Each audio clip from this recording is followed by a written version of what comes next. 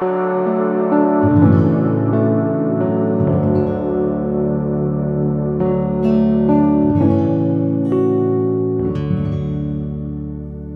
Merry Christmas. I'm so glad that you've joined us, you and your families, and those of you who are online, welcome and Merry Christmas to you. I am impressed by your desire to come and weather the difficult storm, the cold weather, and yet you come to church to gather together as a church family.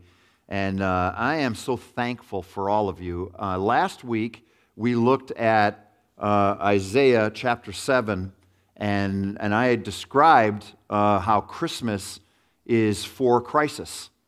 That Christmas is an invitation for Christ to meet us in crisis. And I talked about my crisis.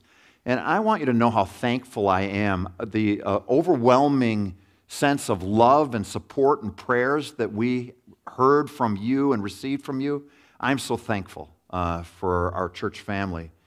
Our house right now is a little bit chaotic. I don't know if you have a similar experience. I am surprised by the extent that our family, I've been a dad now for over 30 years, and when they were little, it was very easy to have Christmas and tell them when they were going to show up and where they were going to show up. Now, my kids have had kids, and now it's the horde is bigger, and moving and like coming to Illinois from Florida with all of the gear is really quite impressive. I don't remember moving with that much gear when I had little kids. But there is gear spread out around my house, and there are kid noises and smells, and there is burping going on, and it's just kind of mayhem. But what I'm so overwhelmed with joy about is, do you know what cost my children to come up here and celebrate Christmas together? It costs them financially, it costs them in time, it costs them comforts, it costs them all living with one bathroom, because Jeannie and I get a bathroom and they've got to share the other one. So there's just piles of people around my house right now, and then the kids that are here are coming and just joining in every chance they get to be part of this Christmas celebration, and this has been going on for some time. So last week we looked at the Christmas crisis, the crisis that can happen for us, and how Christmas is for that crisis in Isaiah 7. Today, I want to look at just one verse, Isaiah 7:14, and this invitation that God wants to be with us. God wants to be with us. He wants to be with you. And we see it clearly in Christmas. That's the story in Isaiah chapter 7, verse 14. It says, "Therefore, the Lord himself will give you a sign. Behold, the virgin shall conceive and bear a son, and you shall call his name Immanuel." And the angel quoted this verse when he was talking to, when he was preparing those parents for the birth of Jesus. And quoting that verse in Matthew 1:23, he adds to the end of it, "Behold, the virgin shall conceive and bear a son, and they shall call his name Immanuel," which means God with us. God with us. This is the joy of Christmas. I'm going to leave here tonight, and we are going to be surrounded by family. We're going to be surrounded by presents and joy and sharing life and passing around babies and doing whatever it takes to just have a blast together as a family. We're going to eat, and we're going to open up these gifts that people have worked hard to prepare with love for each other. It's a very cool experience. I love it. And as I think about the cost and the investment that people make to want to be together, and I compare that to the cost and the investment that Jesus made to be with us, I'm surprised. I'm excited. And we have to ask some questions. Maybe you're wondering, does Jesus really want to be with you? Let's ask that as the first question. Does Jesus really want to be with you? Maybe you, like me, have not had a perfect life. Maybe you've struggled with sin. Maybe you've had failures. Maybe there are things in your life that you'd really rather Jesus didn't see. Maybe there are things in your home or things in your story that are less than admirable. And you would rather keep Jesus at a distance. Does Jesus really want to be with you? Is that the truth? It is surprising that this story would go so far that Jesus would choose to be with us. By the time that Isaiah 7:14 is written and it's now being declared, the promise that a Messiah is going to come, and his name is going to be Immanuel, which means God with you. At this point, there have been centuries of failure. There have been centuries of rejection. In fact, Isaiah is laced with two things that are going on at the same time. A story of these people have rejected me. They don't want me as their God. They don't want me as their king. To, I choose to be with you and come for you. I have a promise for you that is astounding. Right in the middle of your failure. How do I know for sure that the surprise of God wanting to be with you and with me is true? Because God saw the brokenness of people and he chose to come anyway. It's part of the story that he's writing. That in our failure, Jesus came close. It's the surprising of the story that we see in Isaiah. It's the surprising in the story of Matthew. God wanting to be written into that story in the first century would mean that he would enter into a family, into poverty, into rejection of people. He would go through the seasons of adolescence and what it means to be a human and struggle. He would know things that only humans know, thirst and hunger and loneliness. He would choose to come near to that and experience that because he loves us, because he wants to be with us. The Christmas story is an astounding invitation of will you be with me? God's invitation to you to enter into communion with him. It's not only surprising because of the story in Isaiah and the story of when Jesus entered into the world in the first century, it's surprising today. I don't know if you're aware of this, but our world is broken. It's struggling. Relationships are falling apart and families are faltering, and the divorce rate, just the divorce rate alone from 1950 till now, it's astounding. Google it. The world has changed dramatically, and it doesn't seem to be getting better. 2 generations ago, the average kids in the United States knew the stories of the Bible and they knew the story of Jesus, and they were comfortable with turning to a church and turning to Jesus as an answer. Today, Jesus is seen as the problem. People have moved away from God. What does Christmas mean today? Is God giving up? Is he saying, look at this world, this isn't worth it? No, the reality is the world has been broken from the beginning, and God decided to come near. Immanuel, God with us in the 21st century. God with you in your home. God with you in your story.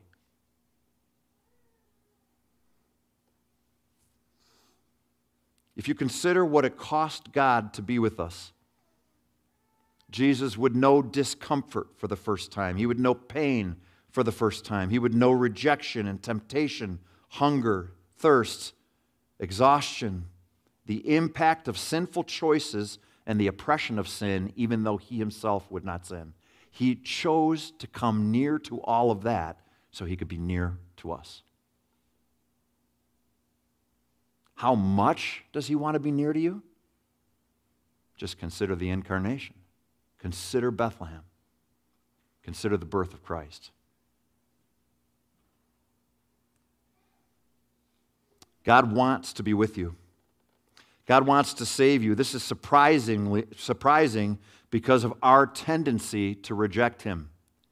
It might seem a little bit different if we came to God and cried out to him and said, God, would you please save us? Please, please, please, would you come and come up with a solution? But the truth is that Jesus came in that while we were still sinning, Christ died for us. Christ, the story of Christmas, is an invitation to people who don't want it. You maybe came into Christmas this year thinking, I'm fine. I don't need saving. You might have come into Christmas this year saying, what does Jesus add to my story anyway? I'll look for solutions other places. I'll look for answers other places. And yet Jesus has come near to you in Christmas, come near to me to save us, to solve the problems that we so desperately are struggling with. It's surprising that God wants to save us because we have a tendency to choose other gods. We have a tendency to think that we're gods. We have a tendency to think that money will solve our problems, that family will solve our problems, that hard work will solve our problems. And even for us as Christians, sometimes Jesus is the last person we turn to when we're going through something difficult. Christmas is God inviting us to be saved. If you consider what Jesus endured, it says that in Hebrews 12, 2 through 3, that Jesus did not consider if you consider that Jesus endured the cross and despised the shame. For what? For us. For you. The Christmas miracle, the Christmas gift, is God with you to save you, to solve that problem that is the human condition. In a few moments, we will be opening gifts. We'll all be gathered in a circle. There'll be gifts handed out. I don't know who will be under the tree handing out the gifts, but somebody will. And everybody will pick every gift. Everyone will be picked. And everyone will be passed out. But year after year after year, Jesus has offered a gift in Christmas of coming near and of saving that people don't open, that people don't choose. And I'm wanting for you to have the merriest of Christmases. I want you to know the joy. I don't know if you're in a place where you're going to go home to family or if you're going to go home alone.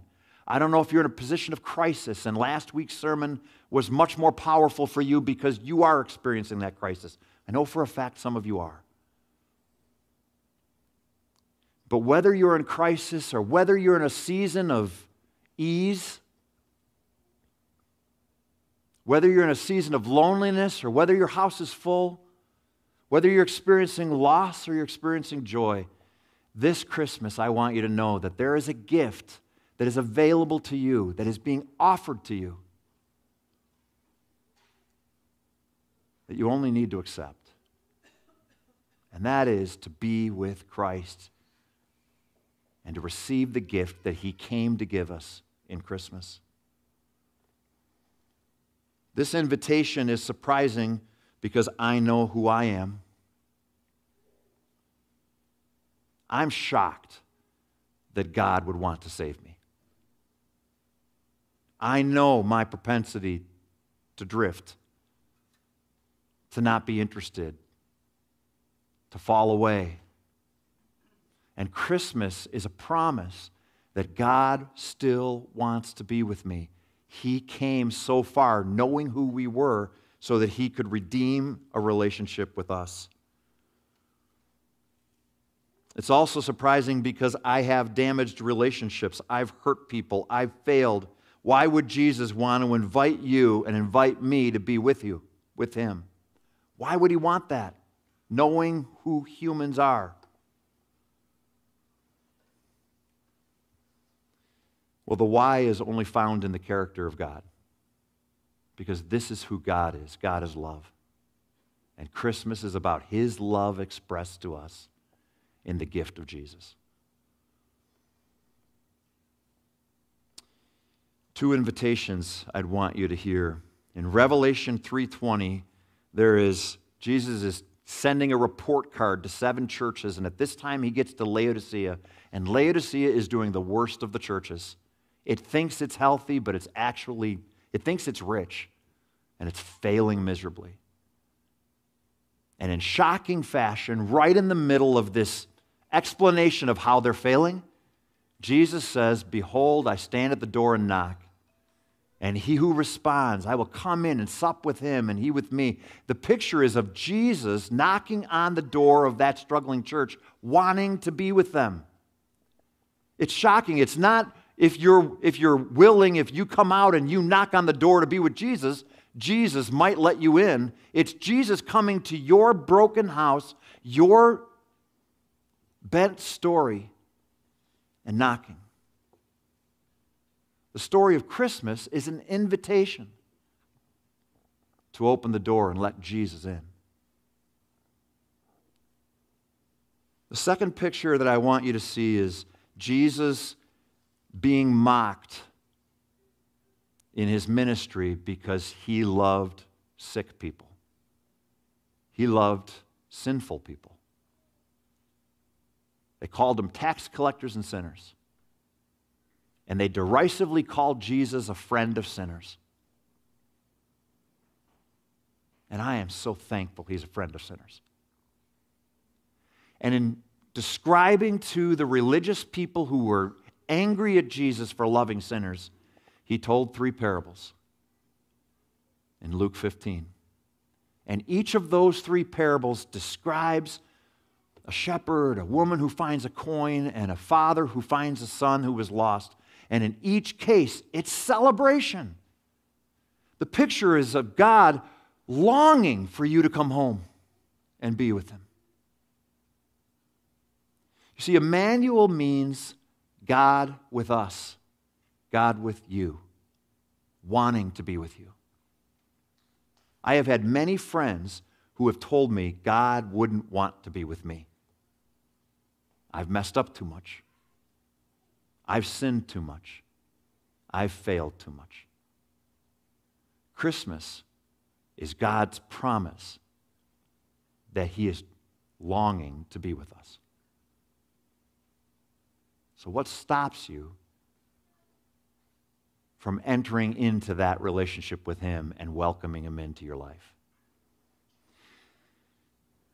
This year, I think the degree of difficulty to get together as a family went up dramatically. And yet, surprise of surprise, the kids came home. And we're all gathered in a house, and mayhem is going on. If you want to stop by, we wouldn't even notice. Come on in. Pick up a kid and help out. But you know what I hear most of all? I hear that my kids love each other and they love me. When I hear the story of Christmas, I hear Jesus loves us and wants to be with us. The extent that he went to be with us in this Christmas story is such that it leaves little doubt about what he wants. He wants to redeem us. He wants to restore us to a right relationship with him. Dear friends, Merry Christmas. May this Christmas be the Christmas that you walk closely with your Savior. Let's pray.